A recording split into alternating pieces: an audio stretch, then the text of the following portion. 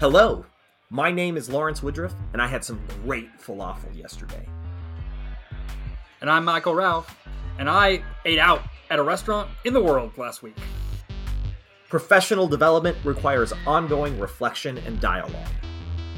So join us as we spend our Saturdays discussing education research and drinking beer.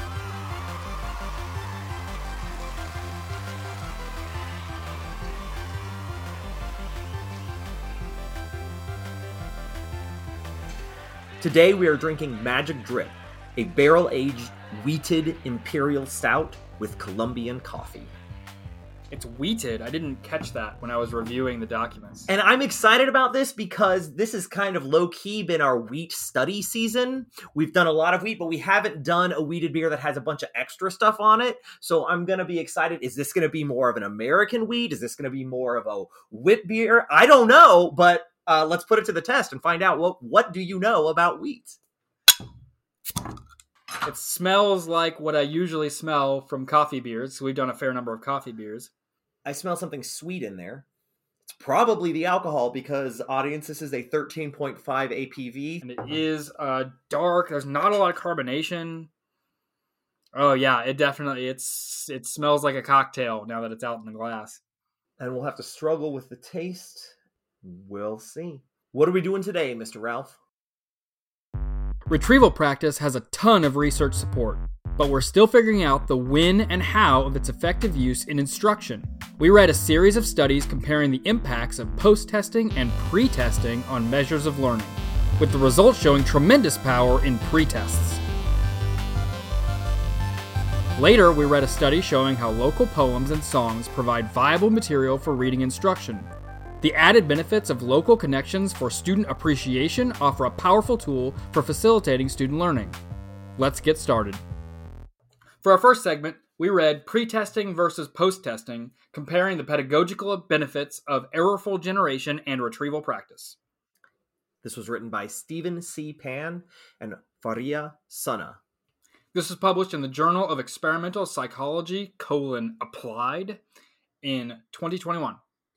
I queued this paper because there's a song we like to sing regularly on this show about the difference between learning and knowing and how important it is to facilitate students practicing knowing in our classrooms and with our content. And this series of studies, this is actually a paper about 5 experiments that were all illustrating different impacts from pre-testing and post-testing, and I like the testing effect. I like thinking about retrieval practice, and so this was an immediate cue for me. Yeah, and so the initial parts of this paper sort of laid out this framework for I'm going to say increasing popularity of retrieval practice, the testing effect, post-testing, practicing knowing, which something that you and I know have both been thinking about for a long time. They said it's got a lot of support in the literature. There's a lot of recommendations for teachers. Be doing test practice, post-test practice with students. And yet, pre-testing is not getting the same attention.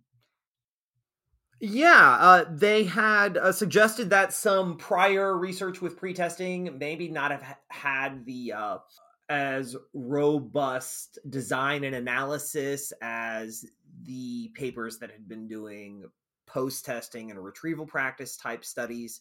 So they kind of wanted to revisit it with some designs specifically to contrast those two formats. I don't know. We've done episodes. We've done multiple episodes unpacking the importance of retrieval practice, like conceptually. The beginning of the story is really looking at differences between what it means to learn something and what it means to know something. There's a story that Peter Brown tells in the book Make It Stick about this wonderful, coherent, compelling lecture that somebody gave describing how mitochondria function. And walking out of that lecture thinking, that is the best thing ever. Everybody in that room learned it, and we got it down pat. We're going to be able to move on tomorrow. And when the students came back in the next day, they said, now, what was yesterday's lecture about again? What were we supposed to know out of that? And that sort of crystallizing moment around the notion that we can struggle to understand something as we're engaging with it, right? As we're listening to descriptions from the teacher, as we're making observations from class material and textbooks, from experiments, whatever it can be, we're making meaning out of the things that we're seeing. But then our brain has to take all of that information and put it somewhere. And the process of filing it, if you will, is important. And it's its own thing in our brains because we're not putting all of that understanding in one place. It's not just one big chunk of experience that goes in our brain. It gets chopped up into lots of little bitty bits. And then it gets put in lots of different places across our brain. And so if that sounds messy to you, you're right. And so the process for our brains to go back after the fact and try to find all of that information, to put it back together correctly after the fact in a useful way to address very often a new but related problem is its own skill. And it's something that comes with lots of mistakes when we're doing it early. And then we get better at it as we practice doing it over and over again. And so that process of rebuilding knowledge is something that we have to practice. And something that can very easily be overlooked by learners who don't have a lot of experience in, the research around what it takes to know things. And so helping students see that putting down what I know, navigating sometimes the frustration of it not being everything I know I learned from before, but then making it better, addressing the gaps and filling it in and adding more material and recognizing that over time we can get better at that's that whole idea of retrieval practice, practicing retrieving information back out of our brains and doing something with it on what in this experimental context we're calling the critical assessment. There's going to be a moment where we need to know something. What can we do to prepare ourselves to be as confident as possible that we will be able to know something at this critical assessment? And practice is the short answer. But when and how we practice is something they looked at. They refer to it as the criterial test. Is that what they said? Yeah. But it is critical if that's going to be the one that matters, I suppose. No, let's get it right. I think they use the term criterial. It is a criterial, is the criterion test that they were looking at, which is research speak for the outcome, right? That's when we take the measurement. Building understanding and storing information is actually a different biological function than identifying relevant information and bringing it out for utility. Those are two different things, and so we need to practice both. And so retrieval practice is systemically less practice in our typical in legacy education practices. And so recognizing that that's a skill that may have been under practiced in the past, and that's something that we need to spend more attention on now, is a growing understanding of retrieval practice and why it's becoming more popular in the research space as time goes on. So give them opportunities to build understanding and store information, and then also give them opportunities to pull out relevant information and identify it and make connections with it to our certain circumstances. And so the intuitive way, if we recognize that truth, that those are differences, the intuitive way that you might apply them, like I did when I read my first retrieval practice study in 2010, and I was not the first person to the game then. When I read that first, I would say, okay, let's have some learning experiences. Let's then give them a low-stakes interim assessment that they can review and then they can practice before we have the important criterion assessment at the end. And so there's a lot of research on that. And it's great. It's really good. It's way better than not doing it. The research has been really clear about that, the body of work that they're reviewing. But it's not the only way that we can do that. And so the question was, what would it look like if instead of telling them some things, then letting them practice repeating those things and then ask them to repeat them for real? What if we asked them the questions first? What if there was an approach to using a pretest as a means to sort of prompt thinking, to boost engagement, to maybe stimulate, make salient some gaps in the schema? What if we ask them the questions first? They don't know the answers because they haven't had any experiences that we would expect them to be able to draw from to make good answers. So they're going to get like all of the questions wrong. But then we have a learning experience, and then we let them attempt the criterion assessment. What would that look like? Because there's not a lot of research on it. The research that exists is flawed in some important ways. And so we don't have a lot of recommendations for teachers about how to use pretesting. So this series of experiments was really intentional about let's do a really focused, a really simple model to test how good is pretesting compared to some of those intuitive approaches to post-test retrieval practice? So that's what they did, 5 experiments to just test lots of different pieces of that question. And each of these experiments really built on the complexity of the last one. They had a very simple first experiment, then they kind of used that as the baseline and then added some complexity for the second experiment, for the third. And so I don't think we need to go through each of those. Pretesting is good. Yeah. Pretesting was better, which I'm frankly, I mean, I read the title of the paper, so like I kind of know what to expect going in, and yet I'm still surprised. Well, pretesting was better. Yeah. Pretest had value. And they discussed why that might be. But I do want to acknowledge that they explored many conditions. They explored where the formative test was going to be in the learning sequence. They explored what kind of formative test it was, whether it was multiple choice or cued short answer response. They explored how much time between the learning experience and the formative exam there was going to be, whether it was going to be 5 minutes later or 48 hours later. They explored a lot of different components in this. And they explored whether the questions were questions the students had seen before or whether they were novel questions. So there were a lot of different factors. And generally speaking, having the pretest consistently, in most cases, outperformed not having a pretest. And it was never definitively beaten by post-test. Right. It was either as good as post-testing, or it's a little early to throw this in, but I think the implementation details matter for the applicability to classrooms. I do think that. Post-testing is harder to mess up. It's like post-tests are generally good, and there are things we can do to make them better, but like it's harder to break them. Yeah. Pretesting, you can undo the value of pretesting in a lot of cases. And that's where some of the mixed results in the existing literature come from, based on the way that they break down the existing research.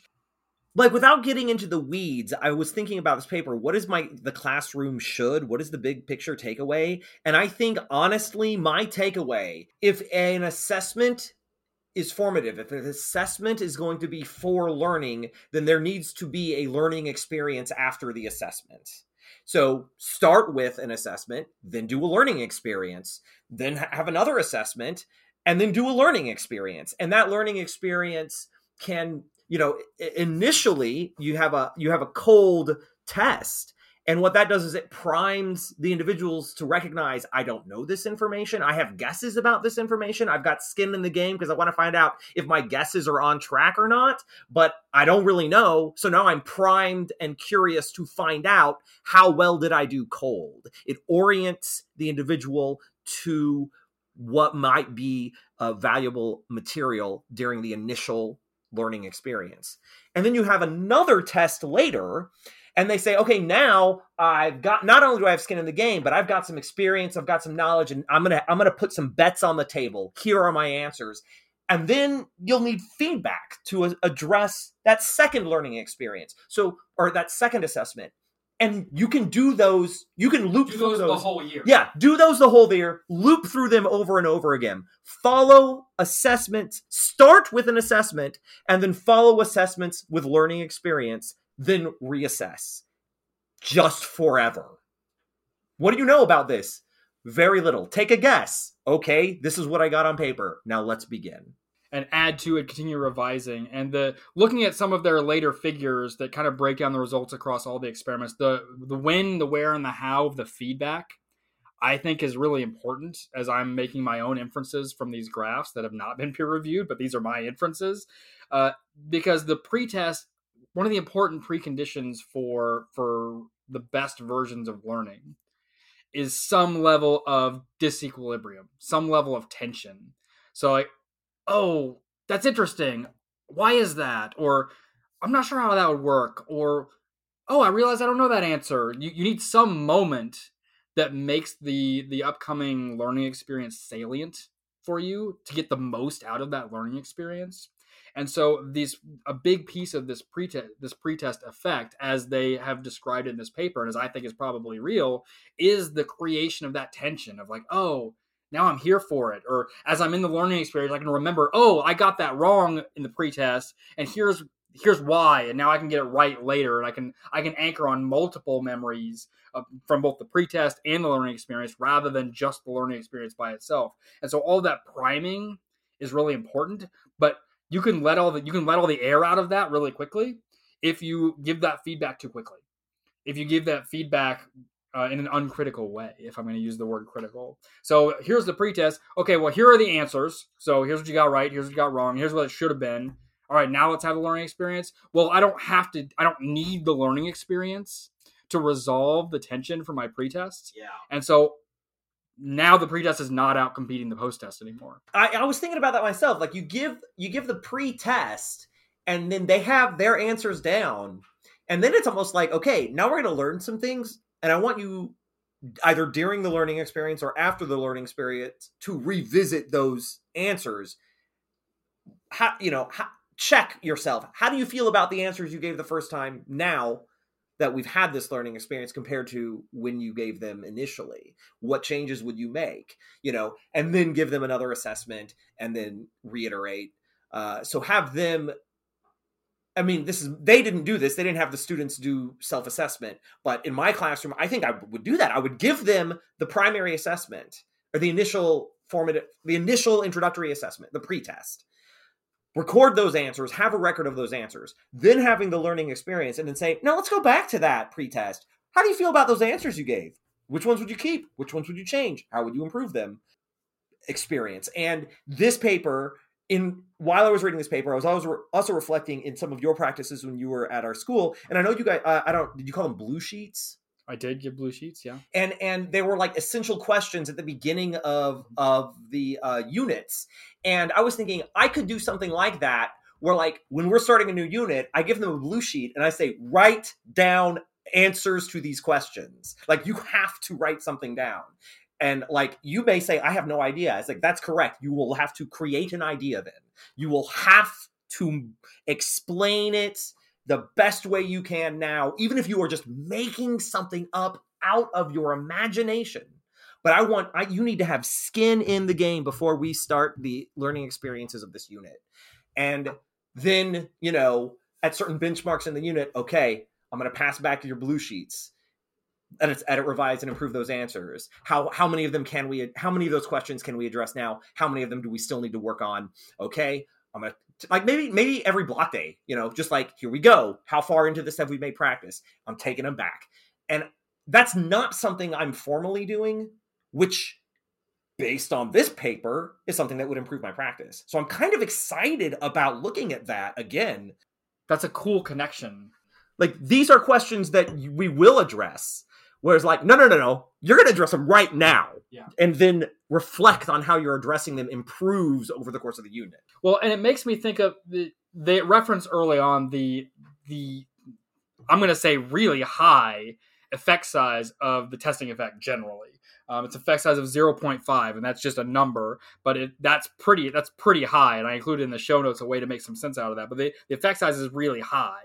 And so to be able to boost it even higher with a pretest makes me think of, in my AP biology class that I taught, I really struggled with with this specific problem, because we had a goal for how well we were going to do on a very specific criterion assessment at a very specific time in the year, every year. It was a big deal. And so the first time we switched to really commit to like a key schema construction paradigm, we didn't hit our targets, like, broadly.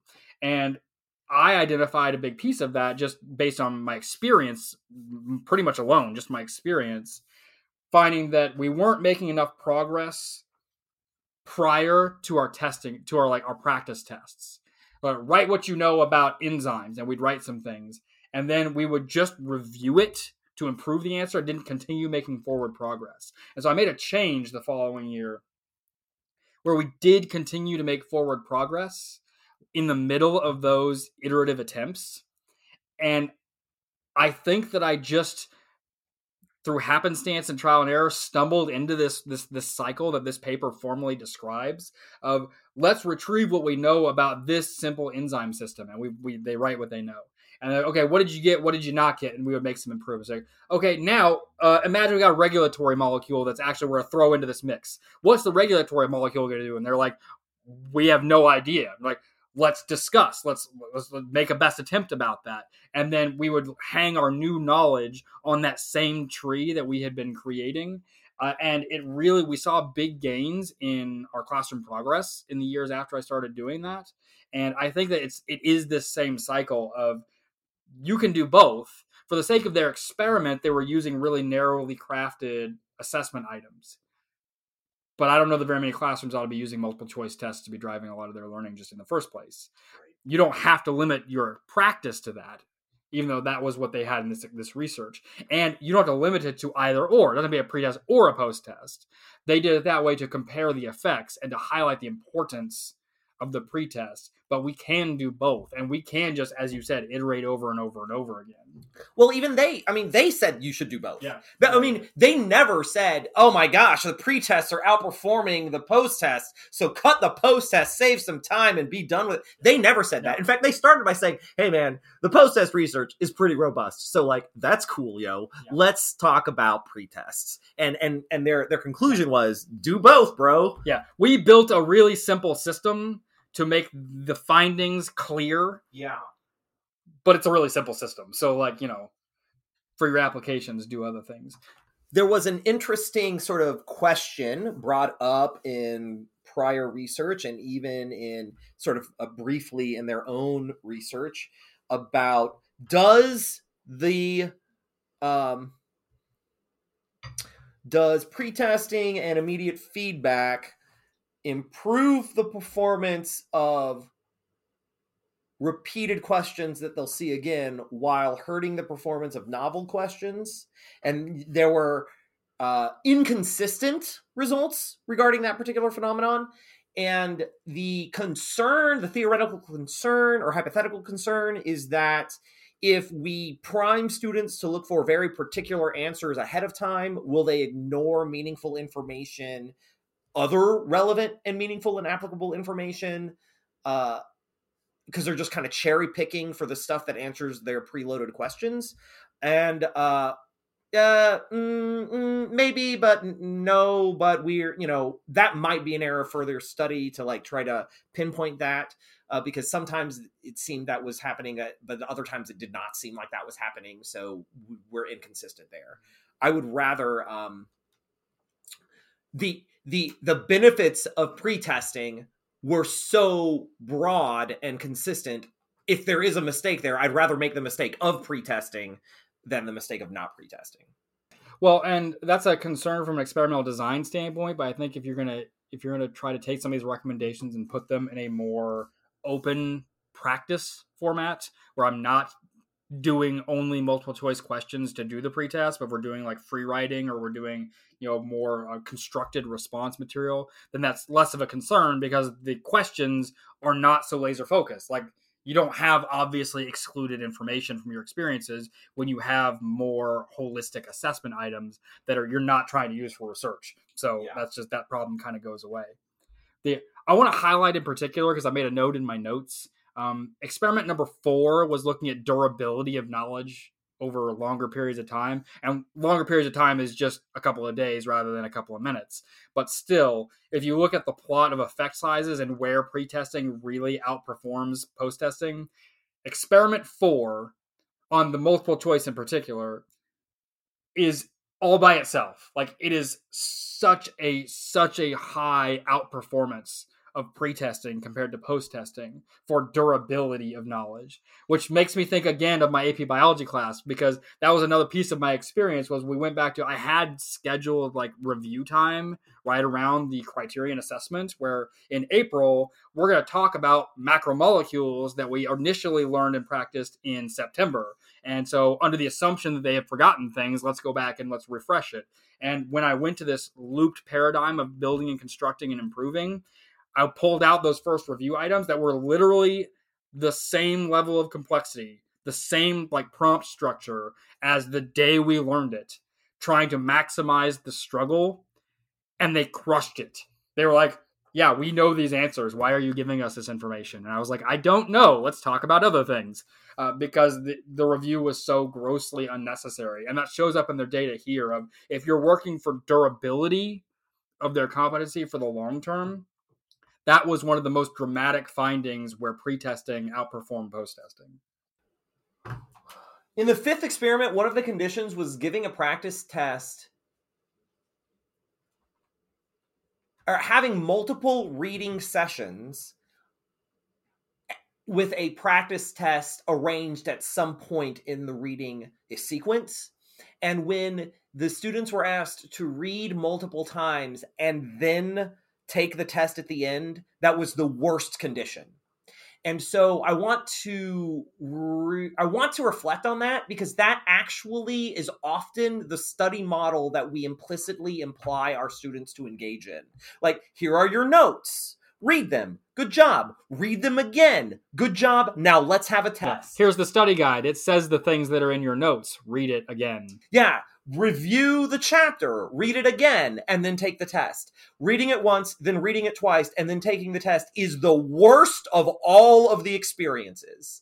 And so I thought that was noteworthy, because so often in so many places, in so many, like at so many educational levels, in so many contexts, that's kind of the legacy practice, is that here's the information, consume it again, take a test. Which makes sense from the standpoint of if students have no explicit training in what it looks like to learn, then they're just going to repeat. They're going to emulate the things that they have done, that they've seen. Yeah. And if the only things they've seen are a teaching experience, that's the only tool in their toolbox. And so if they want to do well, they will just use that tool again. And so it underscores the importance of explicitly not just doing, but also discussing the testing practices as a means of continued learning. The other thing that's important is the added complexity of foregrounding ignorance with adolescents. Because in a K-12 setting, we are working with people who are not adults. And this study was done with adults in every context. The first 3 studies were done with a median age of 35.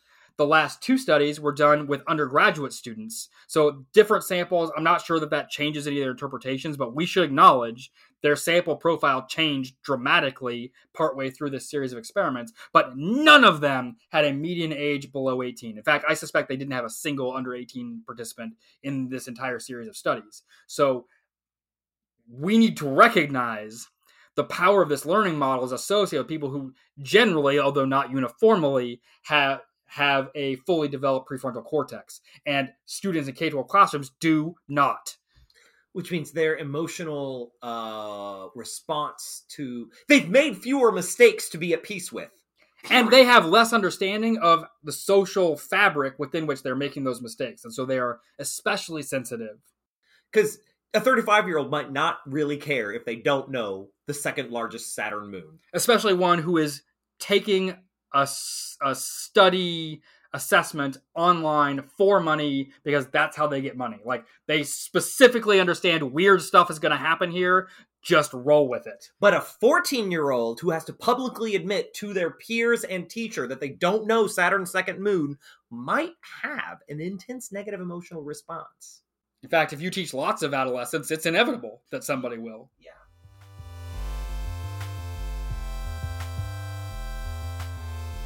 Make better mistakes.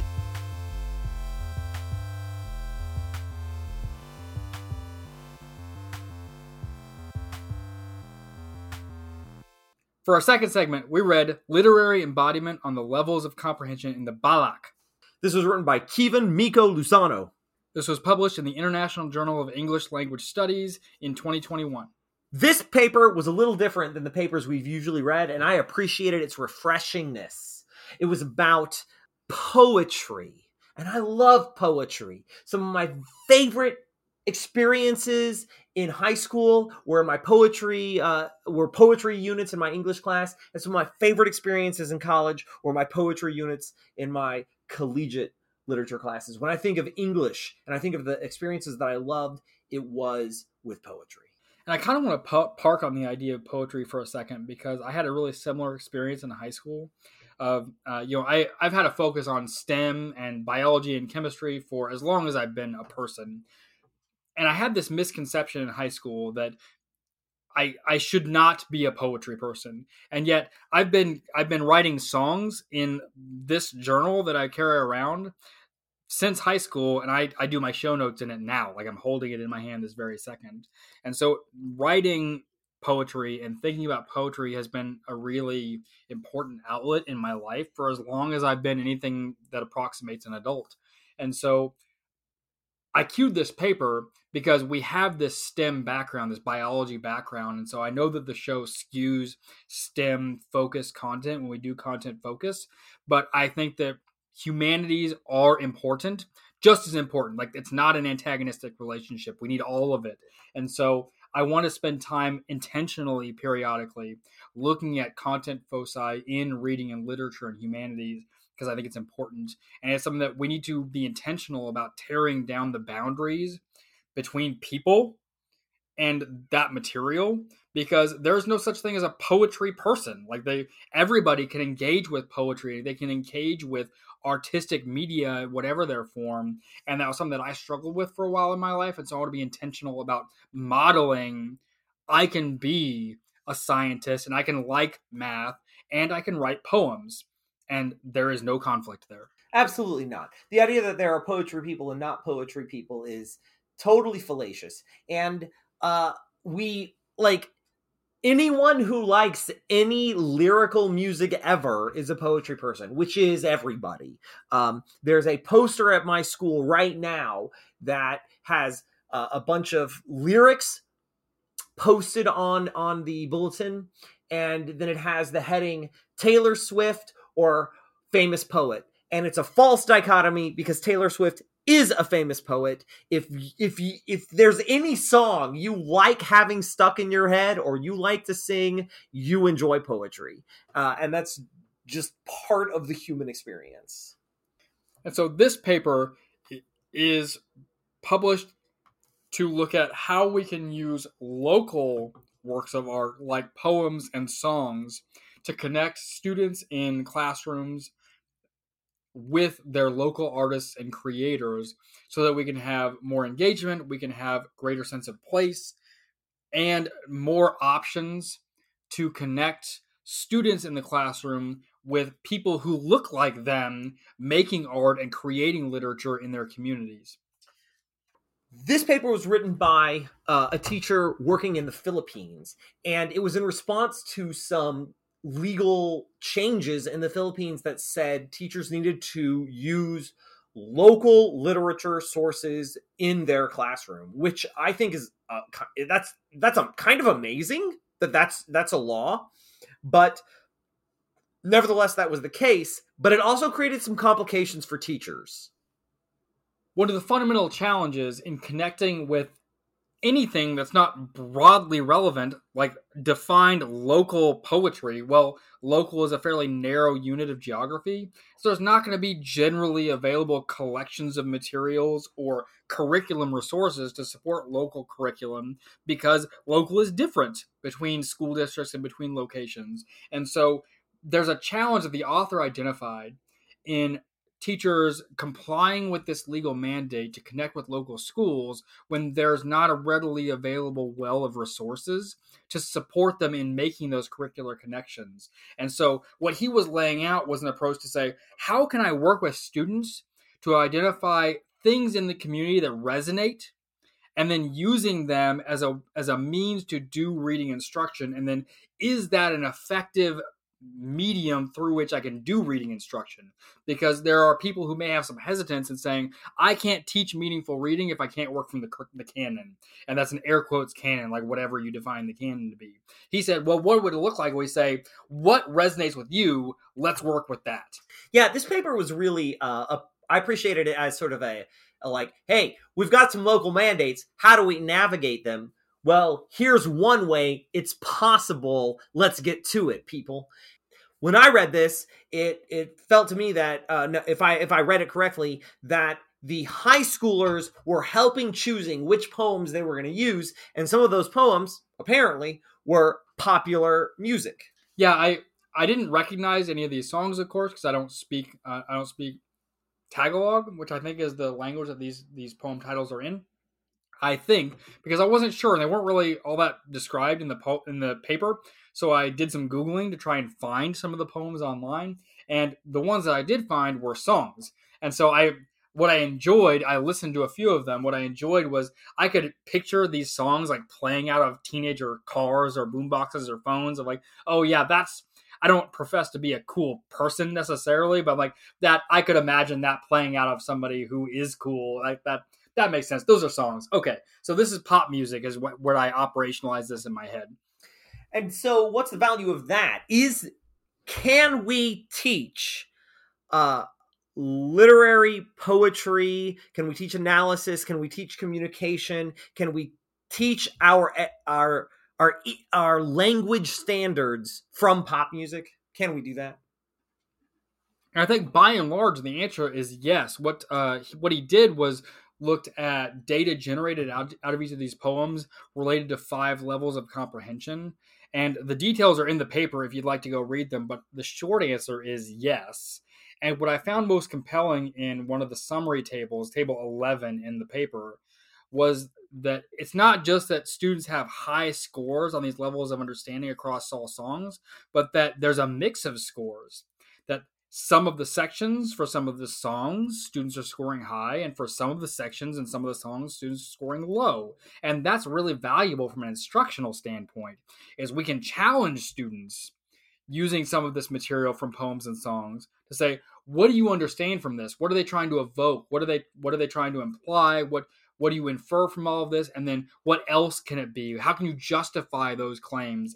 And students don't immediately understand all of it, especially when you think about it being possible to conflate familiarity with understanding. A 14-year-old, so I'm a 40-year-old man, and so I listen to a pop song, and sometimes I think, oh yeah, that's a good line, because there's like 3 or 4 different ways to interpret that line, but a 14-year-old may only have one way to interpret that line. And though that 14-year-old knows that song by heart, and they can perform it, and they're amazing at it, there is still material about the human experience, and communication, and interconnectivity, and imagination that I can teach using that piece that the student is already intimately familiar with, and even more so because they are familiar with it. Yeah, because how often I can think of examples where my English colleagues are fighting the "did you read it" fight, right? Here's my assigned material. Now, what can I do to make my students read so that we can be at least a surface level understanding of the content so we can have these conversations? And for these sorts of poems and songs, they're already listening to them. So you don't have to fight the "did you read it" fight. You can just start at the richer conversations like, what does it mean? What are the alternative complicated interpretations of it? Or what are the other contexts by which it might mean something else? Or to whom might it evoke different things? And you don't say, just what does it say? Because they do already know it, or they were willing to listen to it because it was a song that appealed to them. And that's something that was borne out in the author's data. The appreciation scale is one of them where, by and large, students are reporting really, really high numbers. And like that, I think about my number one experience in high school where I was taking American history as an 11th grader, and the teacher, he had a number of experiences throughout the course of the semester anchored in songs. And that was something that was like a big deal in our student body. When you get to junior year, you get to do song analysis. It's going to be awesome. Like, you can't wait till you get there. Oh, you're a junior, you're having that experience. Good for you. That's going to be great. And I was really excited about it. And you know what? It lived up to the hype. We spent time analyzing We Didn't Start the Fire. And like, there's so much history alluded to in that song.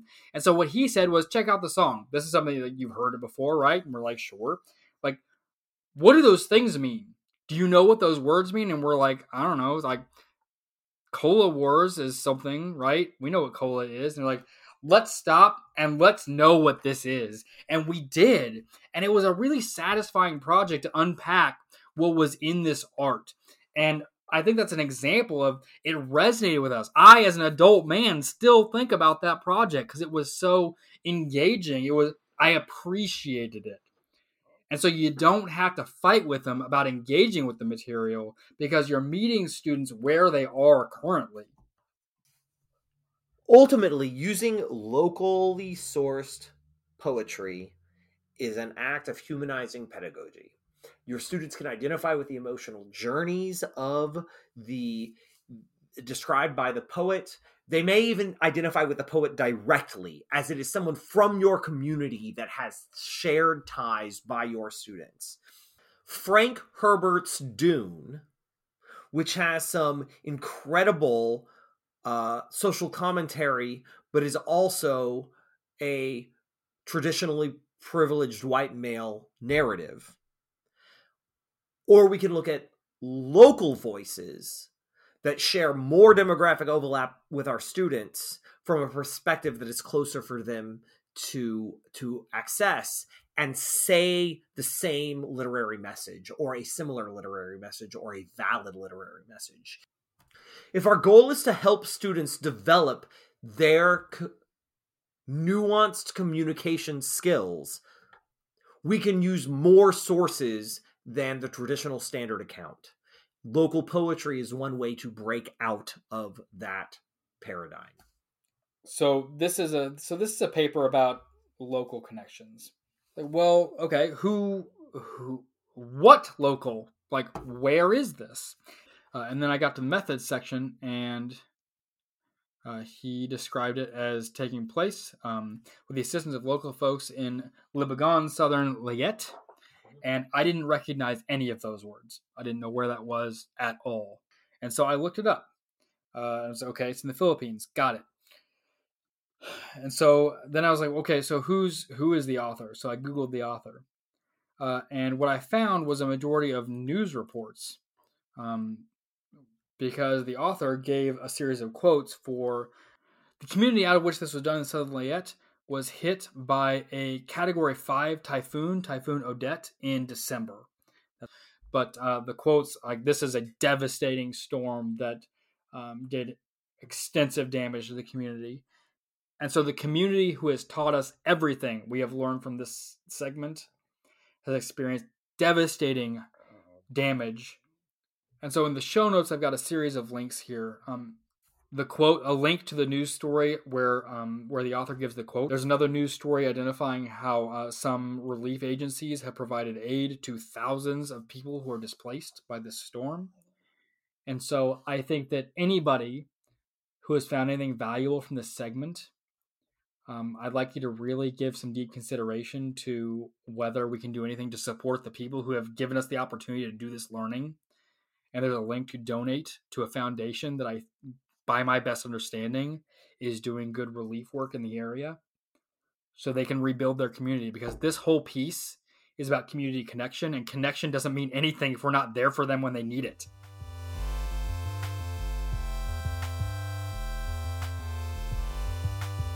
We're in this together.